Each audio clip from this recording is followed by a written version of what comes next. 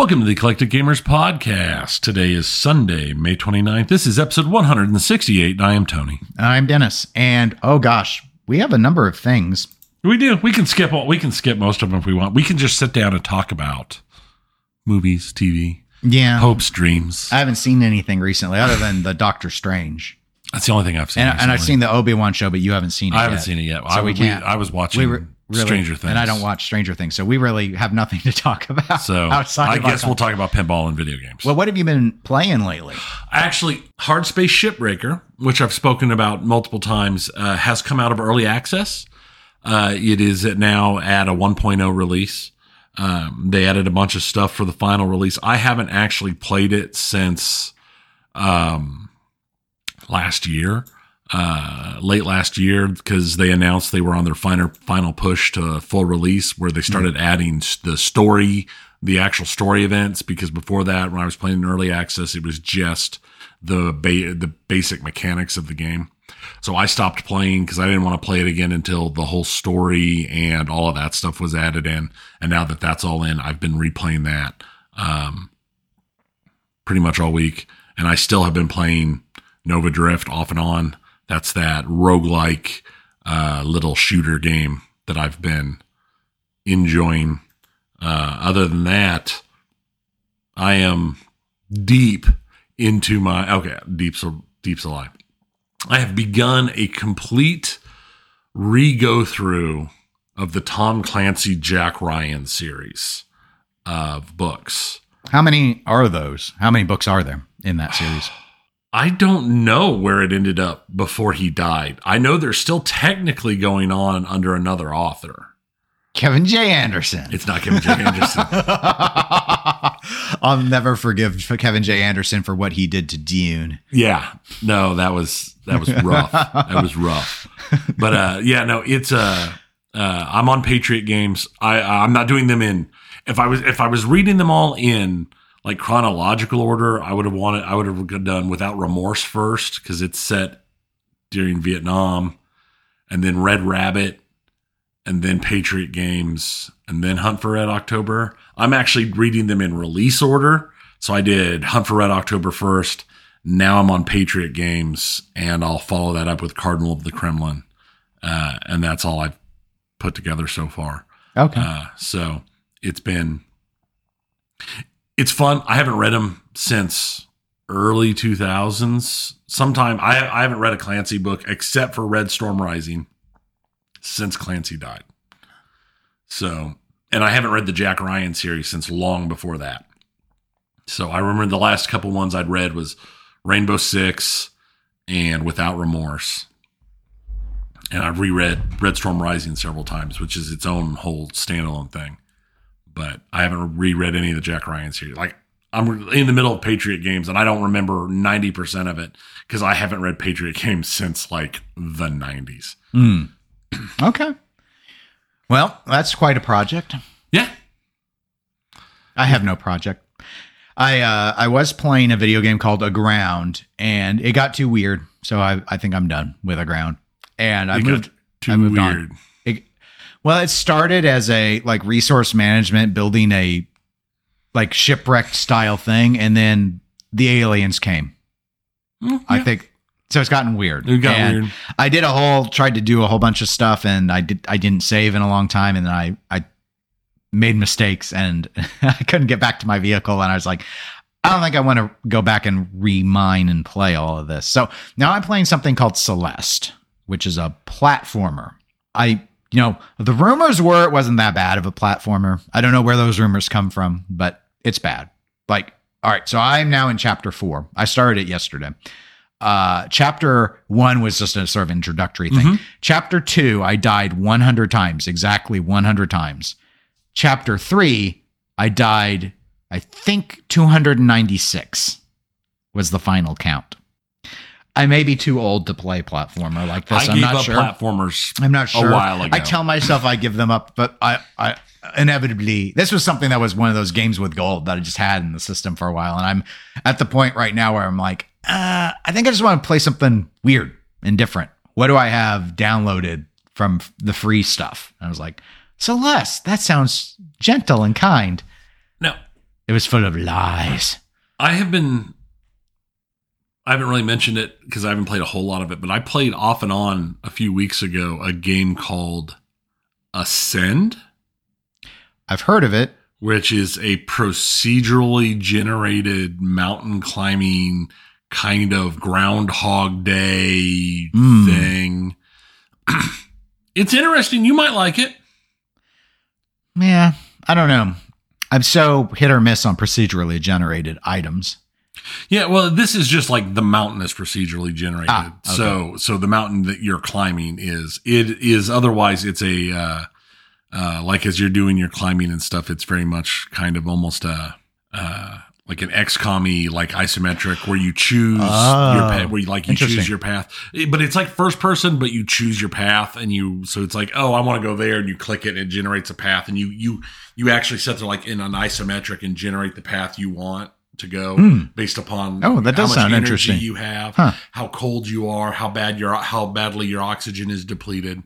But it's kind of a Groundhog's Day-esque thing where you go through it, and there's you're like on a strange island, and there's some weird stuff going on, and you're basically trapped. Like you hit a certain point, and if you can't get to a certain place by a certain point, like time resets and you start over. Okay. Interesting. So you're trying to learn what's happening and what's going on, and get to the exits and get to the right place, so that when the time and there's like an item and all that, if you're at the right place with this item, when the time resets, everything resets, but you remember everything, and you're putting it, and there's a safe place. There's like a safe base that's protected. Okay. Wow. Yeah. I've not played anything quite like that. Yeah. It's kind of cool. I was playing it just a little bit, and then Hard Space came out, and you love Hard Space. I love Hard Space. So that's understandable. Yeah. Well, you know what else you love? You love when we go into the pinball segment. I love, because that means the show is really underway. We're underway. We're out of the stuff that nobody actually cares about. We did play in a tournament last week. It was a sparsely attended tournament, and I still couldn't get my $5 back. It was a sparsely attended tournament. I was one win away from getting my money back. The month previous, I was the first person eliminated, and this month I was the second person eliminated. You're improving, is what you're saying. Improvement going on. You adapted. You're like the Borg of pinball. I am. It did not go very well for me. And it's one of those where I didn't feel like I was playing bad. I just was. Several of them were very close. They're a bunch of killers, is what happened. Yeah. Everyone who showed up were killers. Yeah. I was just being assassinated. Yes. Yeah, it happened. I mean, I don't know. Well, it's a strike tournament, and so you're like, okay, well, I want to try generally, and even in the, it's best out. You've got 3 or 4 teams, so you're trying to get second place essentially, or better. So, but I had a lot of ones where it was like, well, I was in second place until player 3 passed me by 500 points, or player 4 passed me by 500 points, or I was player 4, and it's like, oh, I'm 450 points out of second place. Again, just crap. So, well, what isn't crap, Tony, is Dutch Pinball. We haven't talked about them in quite a while. No. We're going to have Nap Arcade referenced a couple times here, but actually most of these pinball items are covered in some capacity on Nap Arcade, so folks can go and check those out. In this case, I do have a show notes link, though, and that is apparently Dutch Pinball seems to have stabilized in the production of Big Lebowski's. They had a number of cabinets already put together and some photos. I've heard they've been giving factory tours. So after years and years and years and years and years, and then, of course, the pandemic and all the disruption with that, it sounds like they're continuing at a pretty steady clip now to build Big Lebowski's for new buyers. And I have read that, yes, they are continuing to send early adopters their games. I'm amazed. I've said multiple times that I assumed they were DOA, that they were dead, and the best they could do was to fulfill their people and then walk. I haven't, I was pretty public about my thoughts that they should have declared bankruptcy and given people back portions of their money. And I'm not bending on that. No, I still think that's the right answer. I think at some point, the value of dollar and how long you've waited to get this. Anyway, it doesn't matter what I think. Right. The point is, this is the way they've chosen to go about it. It seems to be going well. Do you think people ever trust them for a game number 2? I do. 100%. Okay. This is pinball. They trust anybody. This is pinball. They don't care. You can punch them in the face and then tell them you're going to make a new pinball game. Steal their wallet and their wife, and they will still love you and buy pinball from you. I think they shouldn't, but it's been proven to me time and time again that I have the wrong mentality when it comes to that kind of thing in pinball. 100%. They're all about it. I mean, it is. There's no doubt in my mind. I can't really dispute it. I want to tell myself that they would be put off by the slow production speeds, but I do think that there's a lot of goldfish memory in this hobby, and they'll just look at this report where, hey, they're going at a decent clip now. Guess they figured everything out. Yeah. Don't know how that translates to figuring everything out for a game number 2. And they have not announced a game number 2 yet, but I will say it has been indicated they do have intentions of doing more than Big Lebowski. I still think they have quite a ways to go to catch up all the EAs, but hey, they could always do a game number 2 and start selling those. And then for every 4 game number 2s, they send a Big Lebowski on to, I don't know. Yeah, I don't know. But no, I am 100% convinced there is not. If Deep Root Pinball came back, people would buy machines. 100%. That's what I realized that this hobby is. Well, speaking of positive process, I don't have a good transition for this. So, speaking of, though, playing off of the Dutch Pinball fact that their production seems stabilized and going well, let's talk about Multimorphic. So, they've released some more news about their Weird Al pinball game. And that is, part of that is more code updates. I got another show notes link also to Nap Arcade about this, but they've indicated they've got a mini wizard mode now. They've made some improvements to one of the multi-balls, the UHF multi-ball. And also I'd noted that at this point, the game has over 2,500 Weird Al callouts. That's a lot. That's a lot of callouts. Or it seems like a lot to me. Like Dutch Pinball, on the supply side at least, Multimorphic has indicated they've got stockpiled parts. Like, they got plenty of parts to build Weird Al's. They do have an issue, though, and that is they don't have enough people to put together all the games at the rate they want to produce games for the number of orders that they have. They have indicated that they're about 2 weeks behind on the shipping schedule versus what they initially had announced their goal would be because of the employment issues, which that's not particularly far behind given where we've been at with production broadly ever since 2020, really. Right. So it sounds like they're overall in a pretty good place. I've never looked up exactly where they are in Texas to wonder if they have do they have a logistical challenge with bringing in people or not? I've never gotten that impression. I bring it up because Spooky's out like in the middle of nowhere. So when they mention having, issues with staff, I always think, well, that's because you located a factory not in the heart of any industrial capability whatsoever. So that's a challenge that they'll always have as long as they stay out in the middle of nowhere. Right. And I remember a few weeks ago seeing ads online from Multimorphic trying to hire people. So they're trying to fill the void to right, but then you have training and quality control and all the other stuff that will take time to get settled. Mm-hmm. So that's all to be expected, though. None of this is anything unexpected. No, I don't think this is very surprising. So let's move to a topic you mentioned back in Dutch Pinball, Deep Root Pinball. That's my breaking news. No, this is breaking news. All right. It's not exactly breaking news, but it's quasi breaking news. All right. Deep Root Pinball's website. It's up. There's a message there now. It's like got a Deep Root logo, and then I saw a screenshot of this on Pinside, and someone on the page just lists a code. It's hex code. And someone on Pinside went in and translated the hex code, and the hex code says, check back soon for something interesting. Now, so and for those that don't, because we're not doing this on video, Tony he's basically doing the facepalm almost of Captain Picard, basically.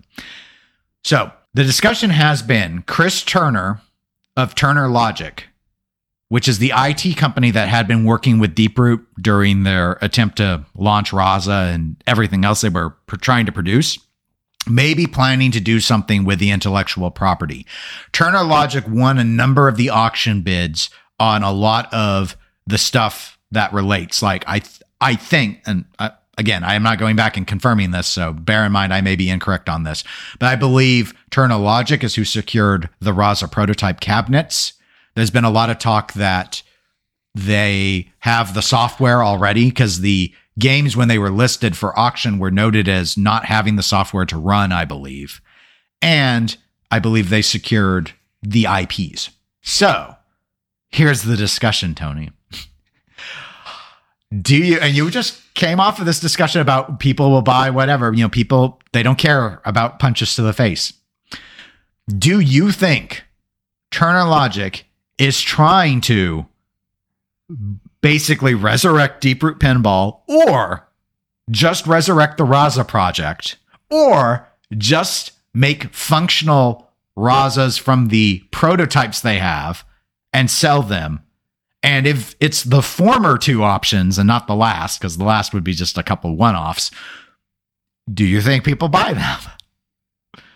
What are your thoughts, Tony? Share with us. Share with the listeners. I think the only thing that makes sense, if they dumped a bunch of money into it, is that they are going to try and make at least a Raza run, if not trying to resurrect an entire or create a new company using the what's already completed and whatever else they could get as basically seed to set up and get them rolling faster. Okay. So let's move forward with I agree with you. I think that they're trying to build games or have games built. That leads into my next story. Okay, so this is an IT company. Are they going to try and make a manufacturing line? Or are they going to contract this out? The build. Because they wouldn't have the capabilities from the get-go to do it. I would think that they would try to contract it out. But it's possible that if they've already dumping money, that they could be dumping money into picking up a small manufacturing location to do that type of work. But I would think it'd be something you'd put out. You'd have built. I mean, if I were them and I were buying this stuff, I would definitely try and contract it. I don't know who you turn to.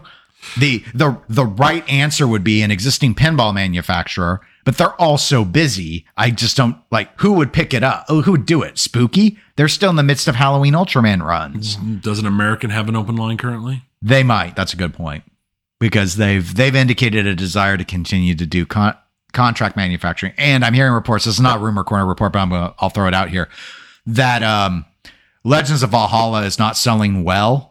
So the speculation is it's very unlikely that Legends of Valhalla will end up having a standard edition run, because they're struggling to sell the deluxes. So if they're not ready to even launch Nordman's game, because Dennis Nordman, I believe, is next up, is the thought. I mean, they got all sorts of stuff. Dennis Nordman's working on multiple games for American.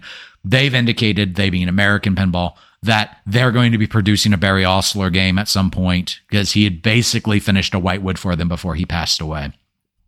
But if the line's slow, or they've got that spare line, which I think you're right. I think they indicate they had a line to do smaller runs. Right. That I believe they've got one that's in the process of doing final original editions of Oktoberfest, Houdini, and Hot Wheels. So that could always also do it too. So, okay, that would be a potential one. Because I would think, and this is just me thinking, I would think even if they wanted to start something else, their best bet would be to do a contract run of the Razas, get them out, get them sold, because people will buy it, because this is pinball.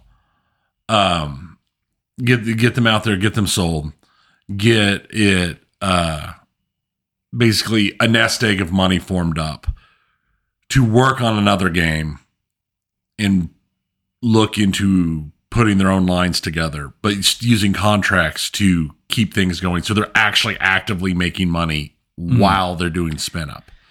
I mean, that's interesting. I could see it one of a couple of ways. I mean, if they've got multiple IPs from Deeproot, like if they bought them all, that would give them a few Whitewoods they could. Right. The thing is, to my knowledge, Turner Logic has not brought on any designers. So a lot of those stuff, at least judging from the photos we saw, most of those games, aside from Raza, weren't done. So, like, no software at all, I'm assuming, on any of them, basically. And most of them didn't even look like they got past the Whitewood stage. So, could Turner have looked at this and gone, there's definitely money on the table. All the development's done on Raza. Let's just turn that out, and then I'll go back to being an IT company afterwards. Well, that brings up the thought. How much money did Deeproot owe them? Is them spending a little bit more to get this, to push it out and finish it, just to make up the money that they were probably owed from Deeproot's failure? I mean, I could see that, but it's sort of related but unrelated. I believe, and again, I should go back and confirm, but we're recording. I'm not pausing. I believe Turner Logic got permission to buy Deeproot's life insurance policies. The ones that hadn't lapsed. The ones they were supposed to be investing in. Because if I remember correctly from the like Blueberry Johnson posts on Pinside and such, there was a lot of discussion about, there was like something about stalking horses and stuff, but that Turner put in a proposal to buy those policies pennies on the dollar. And there was some discussion in the court on that. Did Turner have inside knowledge about, like, did they know the value of those? And so they really low bid them so that they'll most likely make a lot of money on the life insurance policies. And the court still let them buy it because I believe the ultimate scenario that arose was there's no one else trying to buy them right now. And in the bankruptcy of all the Deeproot stuff, or in the liquidation of all the Deeproot stuff, we need to get cash to pay creditors. So let's sell Turner this stuff because they're offering some significant money. Yeah. But again, an IT company buying life insurance policies. It's weird. Like I don't think Microsoft goes around doing that a lot. Maybe they do. I don't know. I haven't really looked at Microsoft. That's pure speculation. This is all alleged. But so my point, just relating to what you've brought up, is there seem to be simpler ways that Turner Logic has already employed to possibly make back the money they are owed from Deeproot Pinball, assuming that they weren't kept up to date on all of their payments. I had heard through that Pinside thread, the reports were Turner Logic, the reason why there was no software on those games is the software was held by Turner Logic until they got paid. Turner Logic might control the software without having to win. Like, they don't have to buy it from Deeproot. Because Deeproot they already didn't pay had it. them. It's like, it's ours now. Yeah. I mean, wouldn't that make sense? Again, it's getting beyond what I've not delved into this to that degree. What experienced developers are not currently on contract with somebody not retired? Right. To my knowledge, and again, who knows for sure. Out of the Deeproot stable, I don't believe John Norris has been picked up by anyone. So he would be a possibility. John Papaduke hasn't been picked up by anyone. So he would be a possibility. And if you wanted to get outside of who Deeproot had, I've heard Joe Balser is available now too. Like, he went over to Homepin and then that didn't even last a year. Right. Like, he worked on Spinal Tap and then he's gone. So if Balser's not retired, Balser could be an option. So those are three that come to mind. And they're all veterans. They all have significant pinball experience. And then there's a slew of homebrewers who have put out high enough quality games that somebody could talk to them potentially. I mean, if your focus is on Raza, Papaduke, it's his game. Right. But there's also a sense that he doesn't know what he's doing when it comes to anything beyond whimsical design, like manufacturing and engineering and stuff. That's not his forte. Right. So if the layout's done, what would he bring to the table? In my personal opinion, he brings nothing. Like, I don't see why John Papaduke should be employed in this industry anymore. I don't think he offers anything meaningful. Yeah, no, I agree with you on that. So if you wanted someone who, like, if your goal was in-house, but again, if you're contract manufacturing, how much do you, like, John Norris, given his time with Premiere and all the stuff they had like their people wore so many hats. He would understand, in my view, he would really understand production and manufacturing, even though he's on paper a designer. He worked on so much stuff. But if you're not in-housing the production, why would you turn to him? Right. So if they wanted to move on and start coming up with their own designs, he would be an obvious one to approach. I think that my guess would be their decision on that, if they're contemplating it, will come down to how well does Raza end up selling. Because we have to remember, Raza was kind of a turd. To a lot of people who played the prototypes, did not have highly favorable things to say about it. I actually can only think of one person I ever heard in quote unquote pinball media who had positive things to say about Raza. And so that's not that glowing. It's not. Yeah. So, and again, while pinball people there are pinball people who will buy just about anything, it's like if they go to American Pinball, I'm assuming American Pinball will say, all right, how many do you want? You're going to prepay us and we're going to give you like, how many does Turner Logic order? 100? How much money do they want to front and then try and push games out? Especially if they're not going to promise they won't make more. Like if you knew it was limited to 100, you can get a lot of decent money on. That might be the smart way to do it. Yeah. But if your plan is, no, I want to sell as many as possible, you get 100 up front, but you're going to say, well, there's no real limit. I don't know. Because while pinball is still crazy, in the words of Dialed In, about what's going on with the pricing, it's not like it was a year ago where like Halloweens and Ultramans are selling for less used than they go for new. Right. Like Sanity is coming up again, especially with games that don't play well. I don't know. I've had discussions that Halloween is the greatest game ever built. Everyone's got their own stance. I'm not going to try and convince anyone otherwise. I'll be clear that I don't think it is. But my point is the market tells us it's not. It doesn't matter what my thoughts are. It sells for less used than it does new. Now, in the normal order of things, LEs aside, that should be true for everything. That should be true for everything, yeah. But definitely. That it's true when it's not happening for other games right now tells you how unpopular it is. If Raza, though, plays worse than Halloween, and you've got an infinite supply, or Halloween was 1,500 units. So let's say you had 1,000 Razas, but it's a worse game in every way. How many do you sell before word starts to get out? This game is a turd. Carlo D'Angelo gets a Raza and then he sells it after 15 plays on it. Half the number he did for Halloween. That stuff gets around, and then people who are into playing aren't going to want that game. So I don't know. Anyway, it's interesting, but that's just some of the news. Speaking of spooky pinball, they have added wizard modes to Halloween and Ultraman. Yay! I put on my wizard hat. I cast magic missile. Are there any girls there? I cast magic missile on the darkness. I attack the darkness. Okay. Well, it's that time. It's time for... Dun, dun, dun, dun, dun, dun. It's time for Rumor Corner. Rumor Corner. Rumor Corner. Rumor Corner. Rumor Corner. Rumor Corner. Dennis Creasel's got the news before Nap Arcade. Ain't that right, Tony? Yeah. All right. Well, that's our new Rumor Corner song. So thanks to Glenn W. I don't know how to say his last name. It looks like Weichter, but maybe it's German. Weichter. Glenn Weichter. Glenn, we thank you. We say thank you from Germany. When I first heard the song, I quite enjoyed it. The little Nap Arcade reference. Like, Glenn only knew how much Jason and I exchange messages on what we're hearing and stuff. And all my links in the show notes to Nap Arcade. Nap Arcade's my go-to on, like, anything I don't follow as a Pinside thread. It's like, what's Nap Arcade have on these companies? But yes, Tony laughed quite a bit when he heard it. So thank you for the hit Rumor Corner song.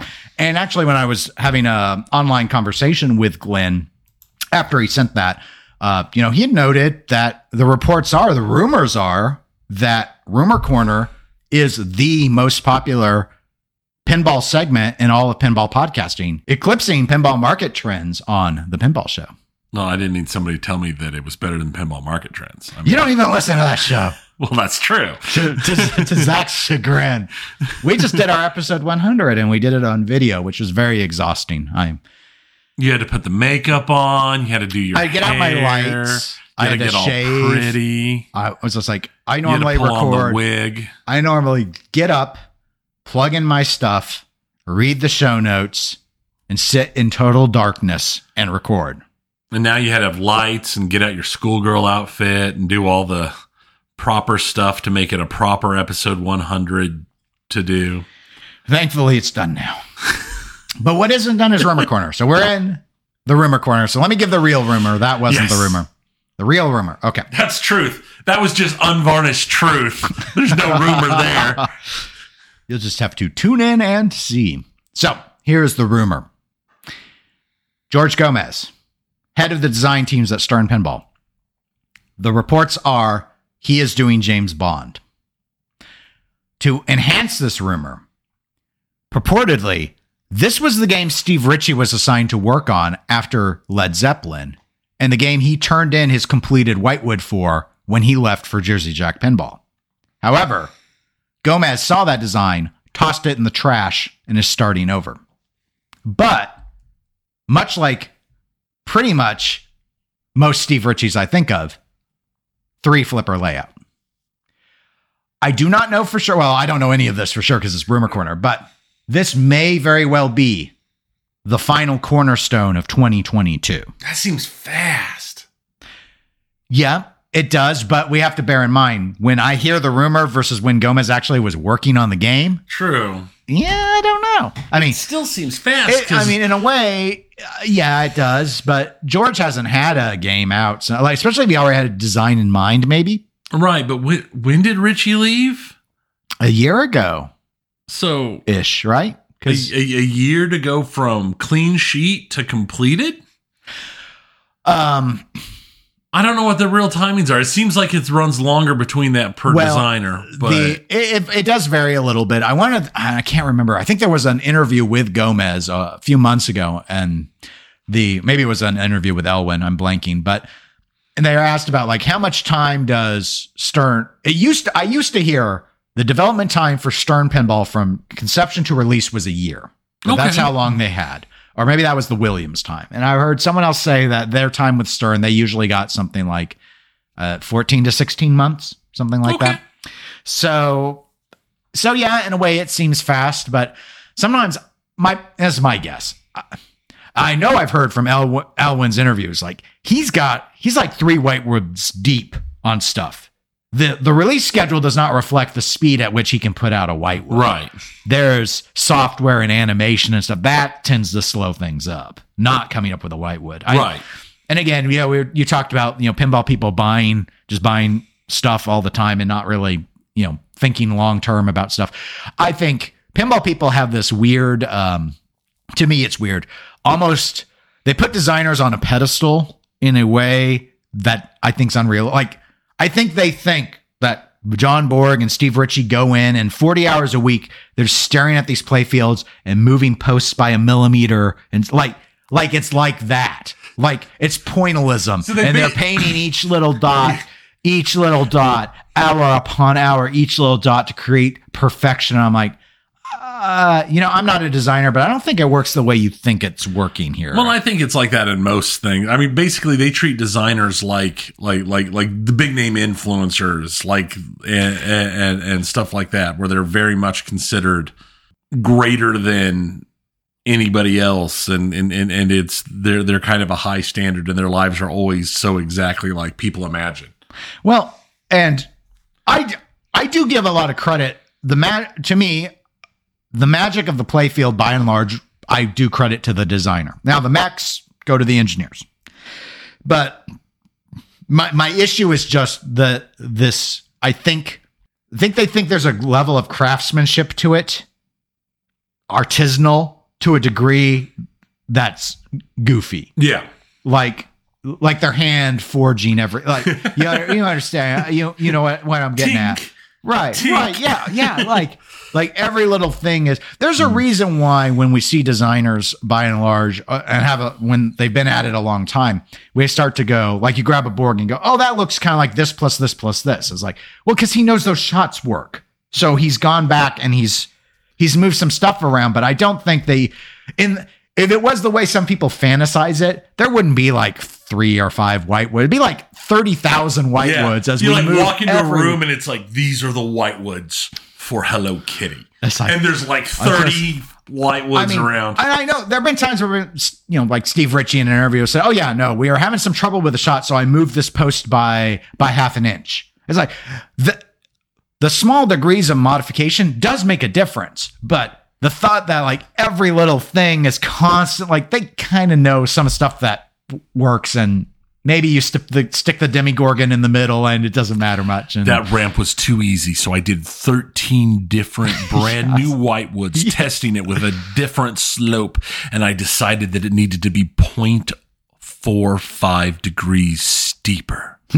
Yes, that's the thing. That's the part. I'm just like, and that's where people start to think, oh yeah, you need a year. You need a year. And I'm like, let's remember that, well, it was not the ideal model. Premiere, with their, I believe, reports of the average production time was 3 months a game. That was because they did parallel development. The layouts for a lot of Premiere games, I think, are good. Mm-hmm. It's the software that suffered for that speed. Yeah. And even then, that would have been okay if they had been allowed to patch, but they weren't. Right. And unless it was like going to melt transistors, Gottlieb Premiere was not allowed to patch. And so you end up with unbalanced rules because that was the philosophy. And let's remember, 90s Bally Williams games are unbalanced too. They just weren't unbalanced the same way. And they were allowed to release patches. So, I mean, anyway. Are you not rumor-tained? I are rumor-tained.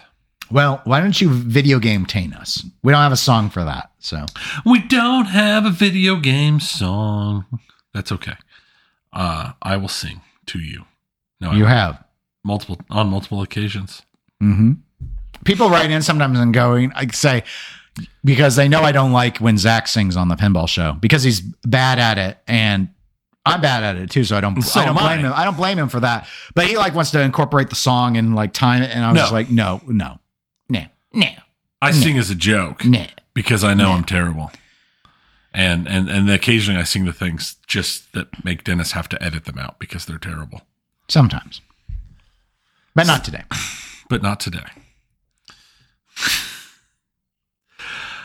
Okay, video games. There it is. Found it in my notes. Notes are important. Remember, people, write your notes. Keep your notes. Okay, so Derek K wrote in asking us to share our thoughts on if we think Xbox's Game Pass could hurt the video game industry.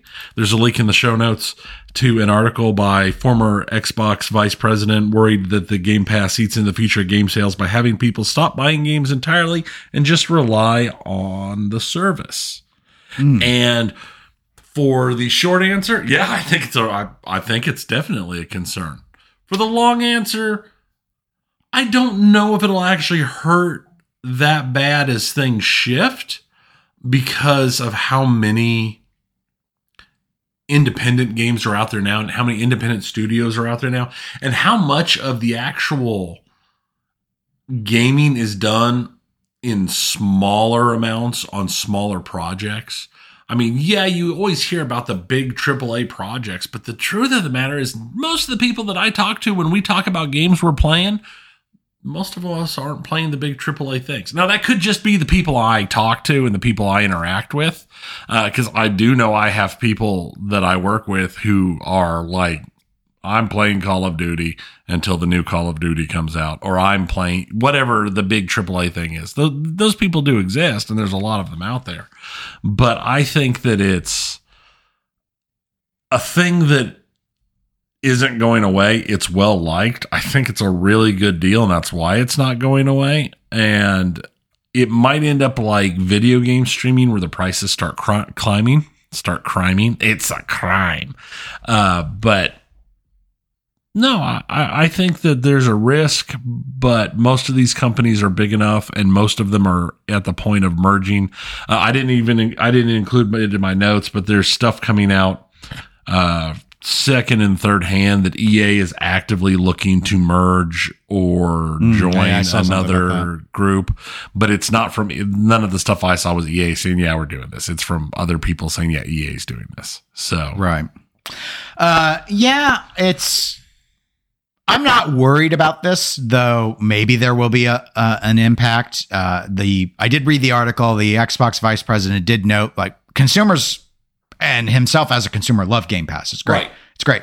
And I had so much stuff to play that I've never done Game Pass because I don't need more choices. Like, again, like with Celeste, I've got plenty of stuff that was like Xbox Game with Gold I've never tried that I've downloaded. Now, Game Pass does do indie games. So my thinking would be, all right, well, is it a bad deal for the game developer to get on Game Pass? Because I've not heard any of them complain like we don't get paid well enough if we do Game Pass. Yeah, I've not heard that either. They're bringing them in somehow, and it ain't all just first party stuff. So, conceptually, yes, this could have an impact. And I know the vice president guy did a lot of comparisons to music streaming, but music went through a whole lot of weird stuff, and I don't even like music streaming as a good example because even before then, back in the CD era, for example, artists didn't get a lot of money out of the album sales. That's why live concerts were so important. But anyway, I'm digressing. In a way, like some of the challenges that this maybe makes on the surface, I think already existed. And by that, what I mean is, I think his argument was sort of people are going to subscribe, so they're not going to buy stuff because there's going to be like, I'm just going to play the stuff in the subscription. Okay, possible. But how many of that audience was like buying a whole bunch of, if his concerns like small indie projects, how many of that type of person were buying those anyway? Like, let's say you spend let's say your limit is, what's Game Pass's subscription? I don't know. Let's say it's like $14 a month. All right, let's say 15. Let's say you spend $15. You're willing to spend $15 a month equivalent on games. Like, so was this person like going out onto Steam and buying like $3-5 games a month? Or were they going and buying once a quarter a $60 game or whatever? That's not even right because I need 4 months to make that work. So my point is, I'm not really small games already have breakthrough challenges because they're so small. And anyone bigger, I think, would just try and get in on the pass and get paid via the pass. So unless the income you derive from the pass is so much more, I guess I should say so much less than what you would have made outside of the pass, it would be a good deal. So what scenario is that? If you had a great game that ends up becoming like this huge hit, like Among Us ended up having happen like that. Okay. But most games don't have that. Most games, you're worried about making enough money to pay your staff and move on to the next game. And I think a stable subscription service sounds like it solves more than it hurts. Yeah. And being on the pass doesn't preclude you from being purchased. I played Outer Limits on the pass, and I recently bought it because I dropped the pass, but I want to play Outer Limits again. It's one of those things because my problem with the Game Pass, it isn't a problem. I liked it, but I realized I wasn't utilizing it enough to keep a monthly payment. It's my same problem. Right. So I dropped it. That's why I've not done it. So I dropped it. I have trying to maintain all the necessary monthly stuffs for a house full of kids eats enough that a Game Pass that was only being used a couple times a month wasn't worth continuing for me. Especially because I'm one of those people that picks up a single game and locks in on that game for extended periods of time. Mm-hmm. Yeah. So, I mean, I guess my nutshell thought is, yeah, it could hurt the video game industry. I think it's way too early to jump to that conclusion. I think the analogy to the music industry is a dangerous analogy to make because gaming and music are very different realms. Well, yeah, and the music industry's in a really good place overall. Yeah, and some people, I think, in response to him, because he brought up Spotify, had mentioned like it's really good right now for like producers and stuff. Yeah. It's not like it was when I mean, I honestly listen to more streamed music than I ever listened to music before or bought music. Because I rarely ever bought music, and I basically listened to the radio, and that was it. And now that now with streaming, I listen to a lot more stuff than I used to. And I pay for a streaming service. So it's one of those things that I think Game Pass I think a lot of people, I don't think it's it's grown so much. Unless, and I could be wrong, but I don't think it becomes like the only thing. I think there are a lot of gamers out there that slow play, focus on single games a lot more, that are going to want to continue to buy. And bear in mind, we had our tricks too. Like, I very rarely buy games on release. I buy them on sale. I have my methods to save money.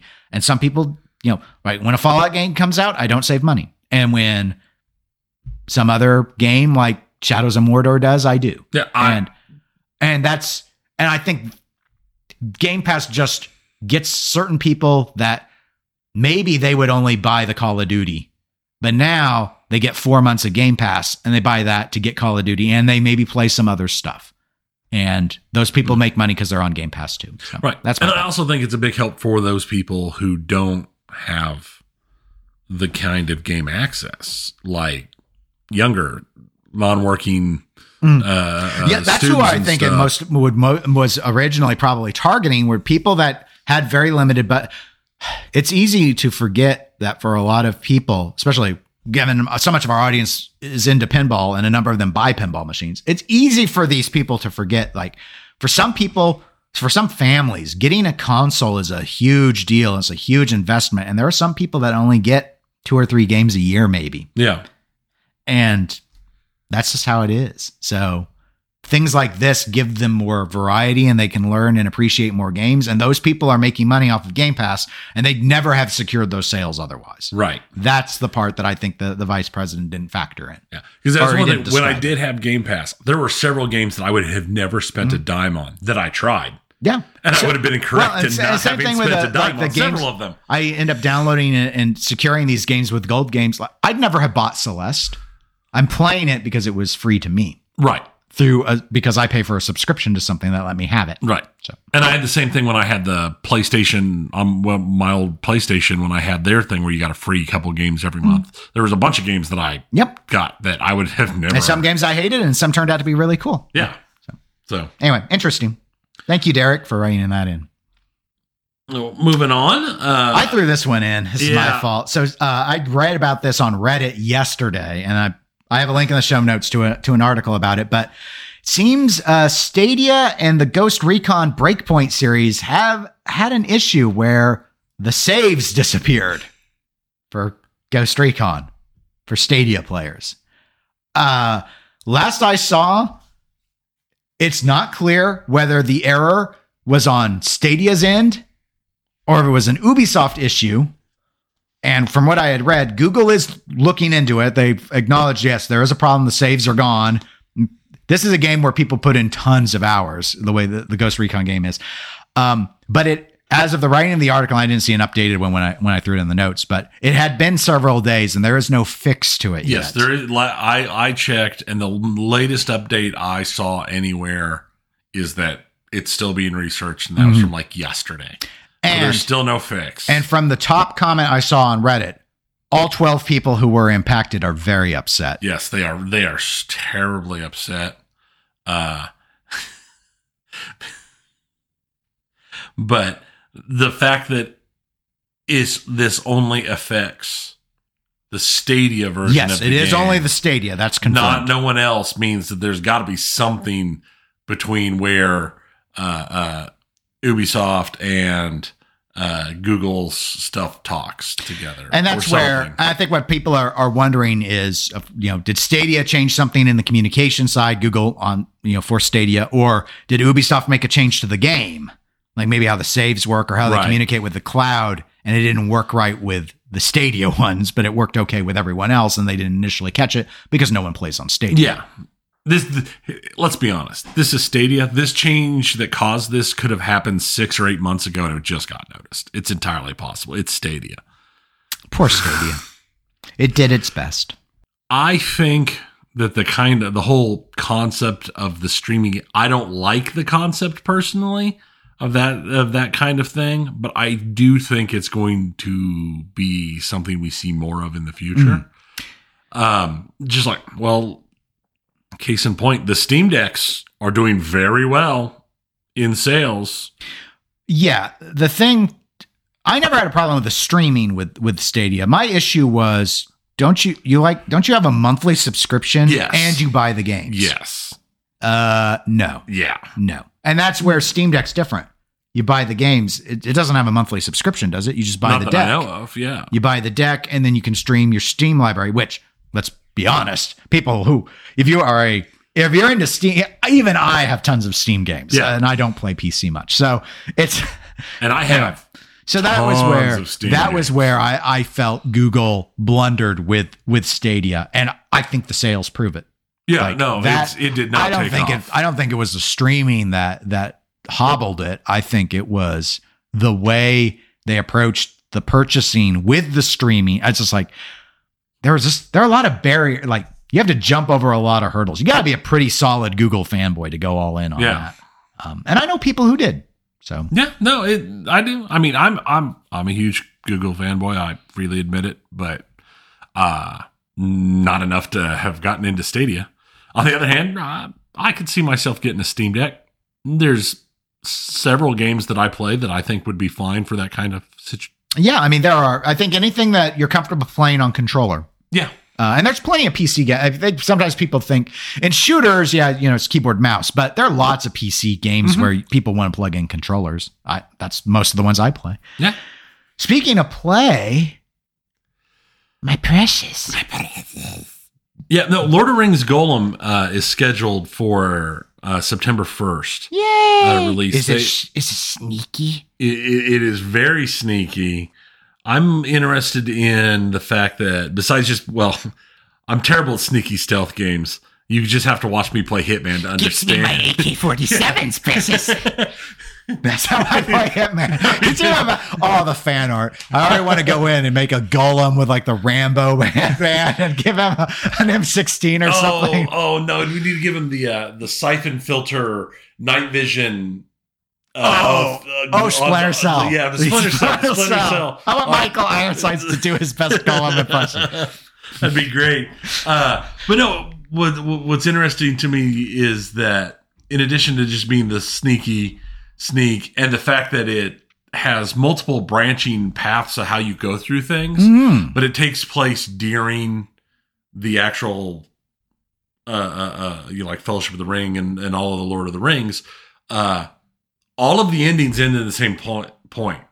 The epilogues are all identical no matter what path you go because it comes back to match with the written parts of the story. Right. So you can branch out and do stuff, but the game is designed where you're like the protagonist and the antagonist at the same time because of the Golem Schmeagol split. And there are like entire points where you are doing decision trees where Golem and Schmeagol are talking about it, and you are making decisions that go one way or another, supporting one personality or another. And it might be total trash or it could be really cool. It's just going to depend on how well the mechanic works.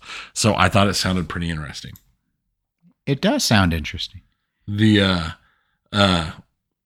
to a quick update on everybody's favorite Activision Blizzard. The QA testers at Raven Software did win their vote to unionize. Heard about that, yeah. Heard Microsoft's going to recognize that too. Yes. Which I saw someone say, how could they not? And someone said they could fire them all. Yeah.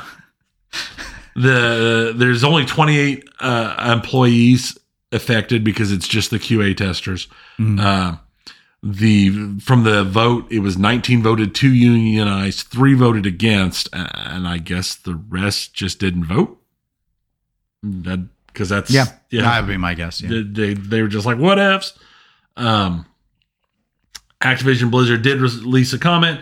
This is, we believe that an important decision that will impact the entire Raven Software studio of roughly 350 people should not be made by 19 of Raven employees. And we're committed to doing what's best for the studio and our employees. They're going to find a way to fire those people. I guess. I don't know why they mentioned the 350 because it only applied to the QA testers. Right. But they're going to, I'm assuming the way they're saying it is they assume anything that's done there will have a trickle down effect on everybody else. Okay. So we'll see what happens. But I mean, Activision Blizzard has been union busting hard since it was first talked about last year. It will be interesting because their annual shareholder meeting is on June 21st this year. And there are some groups that have put out letters urging for the board to be ousted at the shareholder meeting because of how they've handled the last year of upset and the way they've acted. Is there enough outside shares, outside of board control to achieve that?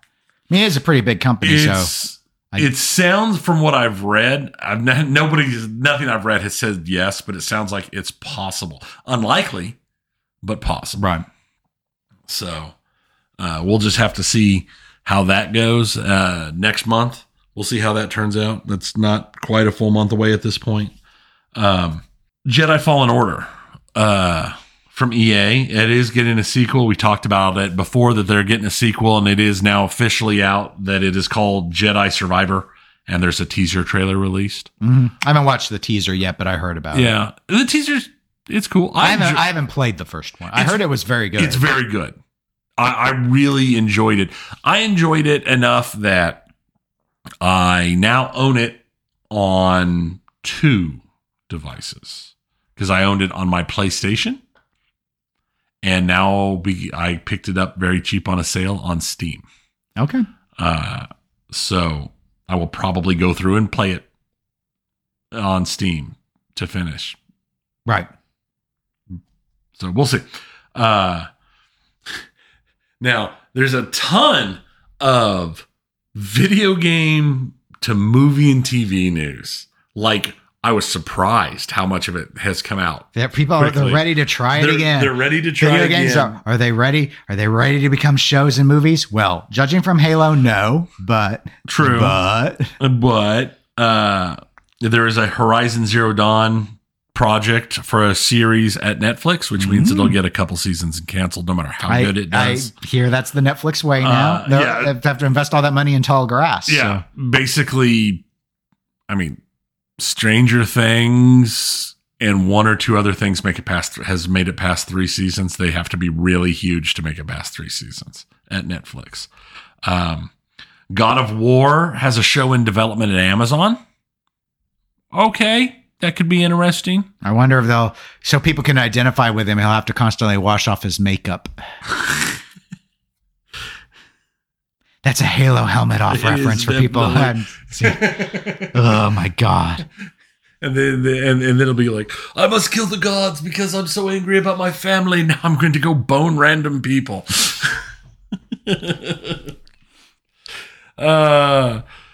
Gran Turismo's getting a movie? They already have. It's called Fast and Furious. Right. I mean, well, maybe that's more like a Need for Speed or type thing. I don't know. Does Gran Turismo have a story? No, I didn't think. I don't know. It's been so long since I haven't played one since like the PS2 era. Yeah, the last time I played Gran Turismo, there was no story. You just raced cars. It was just realistic racing. That was it. That was the big thing. I don't know. The Last of Us series is shooting on HBO. It's due out next year. I mean, they're into shooting, so it's definitely a done deal at this point. Are people ready for zombie type stuff again? Yeah, that was all the rage. I think Last of Us a decade is big ago, enough. But I think Last of Us. A lot of people thought the first game was game of the console for Sony. So it's happening. We'll see. There is a very early development Ghost of Tsushima movie being done. That could be interesting. That could be good.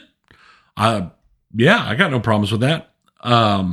And NBC for their online Peacock channel. That's every time I see Peacock, I give it that cry. I'm very obnoxious, so. Is making a Twisted Metal series. Oh, wow.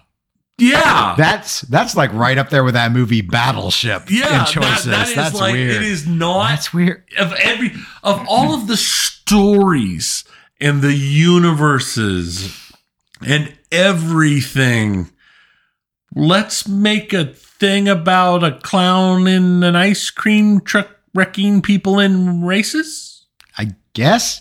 I mean, I have been seeing lots of posts about how there is a Winnie the Pooh Blood and Honey coming out. I saw a post about that. Serial killer Winnie the Pooh or something. And hey, okay, I guess in that world, in our world, in this alternate timeline we are in, I guess it's all possible. Yeah, sure. Why not? Of all the things, but whatever. I mean, I'm actually would be more interested in a gritty reboot of Winnie the Pooh than Twisted Metal. Now he needs to have the other machine gun next to Gollum. When he's done, he'll just go, "Oh, bother."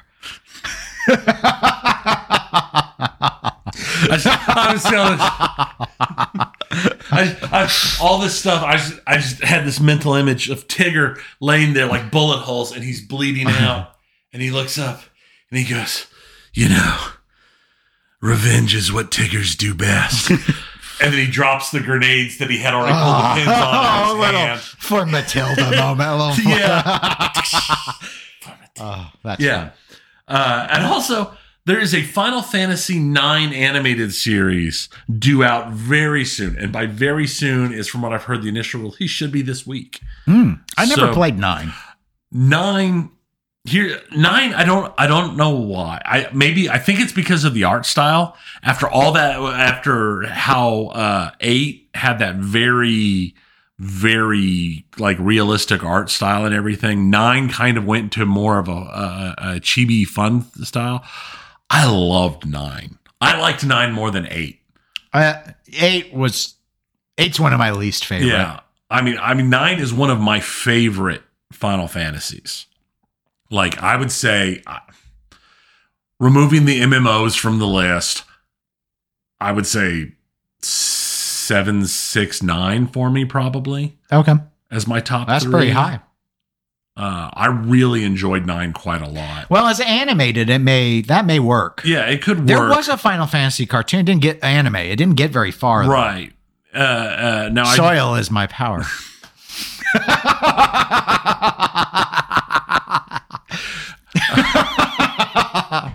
I'm pulling out all the references today. From what I've heard, the series is it sounds like it's aimed younger. Okay, that makes sense. Star Trek Prodigy is one of the best Star Treks out. Yeah, and it's aimed young. I've not seen it. Oh, I think you'll like it. I haven't seen when it dropped there. It was in the middle of something else. I never got a chance to watch it. But then I mean, we'll see. And I thought we'd close with an update to a fan favorite game. Oh, a game beloved by all with 0 technical flaws. Oh, perfection. 10 out of 10, according to IGN.